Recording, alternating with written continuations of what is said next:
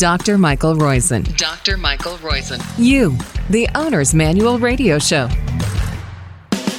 You're listening to You, the Owner's Manual Radio Podcast and Radio MD, iHeart, or wherever you download us from. Thank you for doing that. We have a special guest today, as always, on the B segments. This is the author of The Vegetarian Reset, Vasudha Viswanath. You don't have to remember her name or learn how to spell it. I could not spell it my first time, but it is The Vegetarian Reset, and you can find out more about it at V8, the number 8, WELL.com. And as usual, we are brought to you by Life's First Naturals, the makers of both True Biotics and bovine colostrum. You can go to their website, lifesfirstnaturals.com, to find out more about the randomized controlled trials that show the benefits of both their special True Biotic combination, which is a combination of Lactobacillus GG and a bifidobacteria, as well as find out more about bovine colostrum and its benefits in preventing both upper respiratory infections and the leaky gut syndrome that often accompanies vigorous exercise or even non-steroidal anti-inflammatory drugs. That's lifesfirstnaturals.com. And our own website is the other co-sponsor, longevityplaybook.com. But today we're going to talk food. How did you get into this? It's a very interesting story of how you got into it. So tell us a little bit. You were brought up in Mumbai, India. In Bangalore, actually, which is a city south of Mumbai. And so I grew up in India. I've been a vegetarian all my life. Culturally, a lot of people from India tend to be vegetarian. I moved to the US for grad school. I've been a foodie and a passionate home cook all my life, although it was mostly just for family and friends. All my life, I ate a fair amount of refined grains and not nearly as many vegetables as I thought I was eating. I think, life was all about the food, and we loved to eat out when my husband and I moved to New York City. So I think my love for food and the cuisines of the world kind of came about just organically throughout my life. This particular episode was inspired by a personal health journey. So about a year after I had my daughter, I was diagnosed pre-diabetic, kind of on the lower end of the range, but I was right there. And it is, I should say, it is common in people of Indian heritage have a much greater predisposition to that, even though they have what we would call a normal waist to height ratio, waist size. So you probably know this, but a BMI of 27, North Americans or North Europeans have a risk of type 2 diabetes of about 2% as opposed to 60% in the Indian and Asian cultures. We don't know why that genetic, but so you got into this as almost a cure for your sugar habit. Yeah, and it's sugar that you don't normally, at least the common man doesn't normally tend to think of it as sugar, right? I don't have that big a sweet tooth, but I was eating really high glycemic foods and a fairly large quantity of them, be it white rice or bread or pasta. Certainly not enough protein, not as many veggies as I should be eating despite being a vegetarian. So I think looking back, it's a classic trap that a lot of plant-based eaters fall into. So at my physical, my doctor told me, minimize your rice and pasta and bread. And I was like, wait a second, what am I supposed to eat instead? Because this is how I've eaten all my life. So that was really what kind of triggered this journey into exploring eating a moderately low-carb diet, rooted in whole foods, prioritizing protein and fiber on my plate. I ended up reversing my prediabetes within, about 3 months. And I've honestly never felt better. So it really inspired my decision to write this cookbook. And so I did cook about 4 of the recipes in The Vegetarian Reset. I am a true amateur cook, although Jim Perko here, and I and Mike Rupain often do videos on cooking in the kitchen with Chef Jim, they're entitled. But in any case, we did avocado pasta. Do you want to talk to us? So I picked out ones that were easier to cook. Right. And that one is actually a great. I'll tell you what they are, and then we'll start with the avocado pasta, the white bean and fennel salad, the curried asparagus soup, and actually, there it is, shepherd's pie. So I'll let you go through those as we did try them, and they are delicious. Great choices, and I'm so honored that you did. There are 75, so we didn't do all 75. Four was a weekend's worth for us. Avocado pasta. Do you want to talk a little bit about how you got it and why? I should say, when you look for the pasta, you're not going to find grain pasta here. So go ahead and tell us about this. Right. The avocado pasta is inspired by guacamole mainly. So the sauce is very reminiscent of guacamole. Think of your typical kind of spicy guac ingredients. They all go into your blender and they make a sauce. And this is a fantastic no-cook recipe, especially at this kind of peak summer that we're in right now. That's like really steamy in New York City, at least. It's completely no-cook. You make the sauce in your blender and you use zucchini noodles, or zoodles as they're affectionately called. You can use any noodles of your choice. I like a lot of legume-based options these days as well. And you just toss them, and it's really good. And the recipe gives you 17 grams of fiber, which is a pretty non-trivial amount to get you towards the minimum recommended.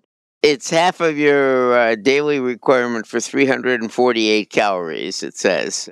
And the no cook, I actually believe putting it in a blender does involve cooking. But anyway, or at least let's rephrase it. No heat. And then as a even lower calorie and I think lower carb, also with a bunch of protein. And by the way, the first one has 12 grams of protein per serving, so you're not skimping on protein. A lot of that does come from beans. The second one was a white bean and fennel salad. You have it as a side, but we ate it as a main. Yeah, it can be hearty. So tell us about that. Yeah, that's a really easy. Again, as you can say, no cook. Almost. Right. Well, there is some heat because I cook the fennel, although you could have it raw. And I also cook the dressing in this one. And it's actually inspired by an Indian technique of tempering spices that we call tadka. So it's a tadka style dressing where I heat the olive oil and some of the spices and then I think it brings out more of the aromatics in the dressing, and you just add it to the beans. I think a lot of people haven't really tried fennel, but it's a fantastic seasonal vegetable, and it's definitely one of my favorites in the book. So glad you enjoyed it. The one that was toughest, I'm going to leave for last, which was the shepherd's pie. But I should tell people we are talking to Vasudha Viswanath, and you don't have to spell her name. The book is The Vegetarian Reset, which typifies what she did. By the way, they're gorgeous pictures of these recipes on the opposite page, so the photographer should get. I didn't see who the photographer was, but they're gorgeous pictures on this. Yes, she was brilliant. They bring out the dish beautifully. The book, again, is The Vegetarian Reset, and the website is V as in vegetarian. I guess I was going to use your name. V as in vegetarian, the number 8, and well, WELL, as vegetarian 8 well, or V8well.com is the website, and the book is, of course, The Vegetarian Reset. So the third recipe was a soup, the curried asparagus soup. We skipped the shredded coconut, but other than that, we made this as it was. So it's on page 115 of the book. And again, a gorgeous picture.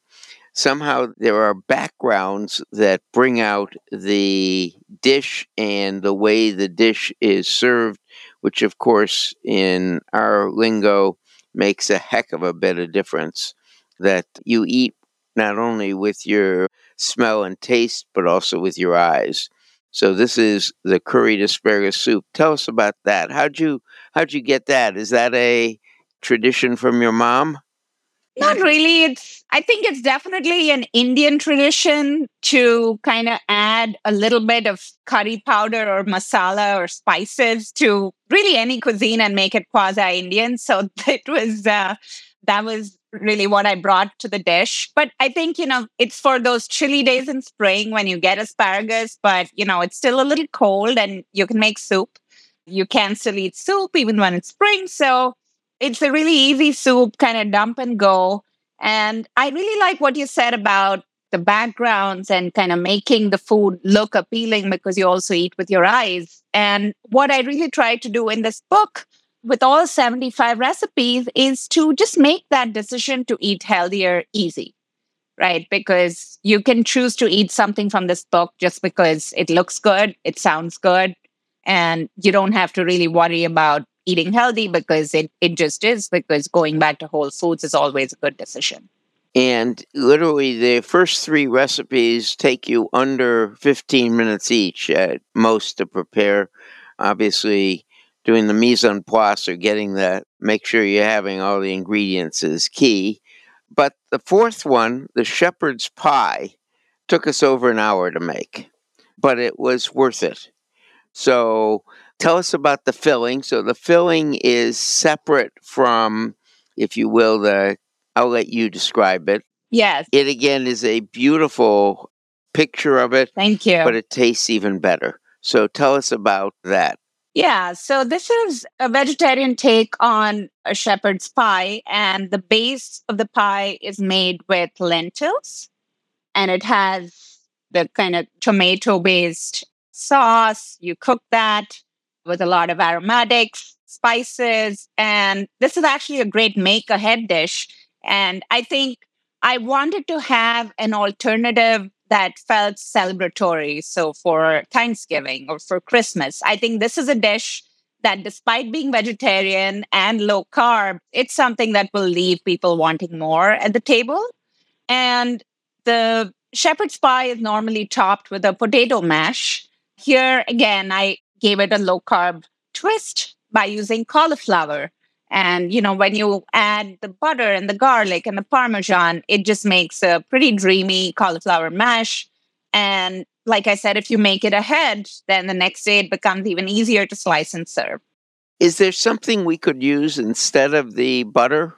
I think you could use vegan butter. You could also just use olive oil, although it might not give you as rich. It would just be a slightly different taste, but I think you could definitely use either vegan butter or olive oil. We used a combination of avocado oil and olive oil. Yeah, that's a good idea. It did taste great, but since we don't do butter, that was our modification. The book is called The Vegetarian Reset, and I can tell you from at least these four recipes, it's delightful and wonderful. So I haven't given you I commanded the order of the conversation. So Vasudha, as there's something else you'd like to say, it is the book called The Vegetarian Reset, and I will tell you that the total cooking time for those four recipes was under 2 hours. They were literally 4 different meals. So thank you for that, for myself. But tell us what else if there's anything else you'd like to say other than the recipes are delicious and a way of going into vegetarianism with delight. And it isn't just plain salads or even salad a day or multiple salads a day.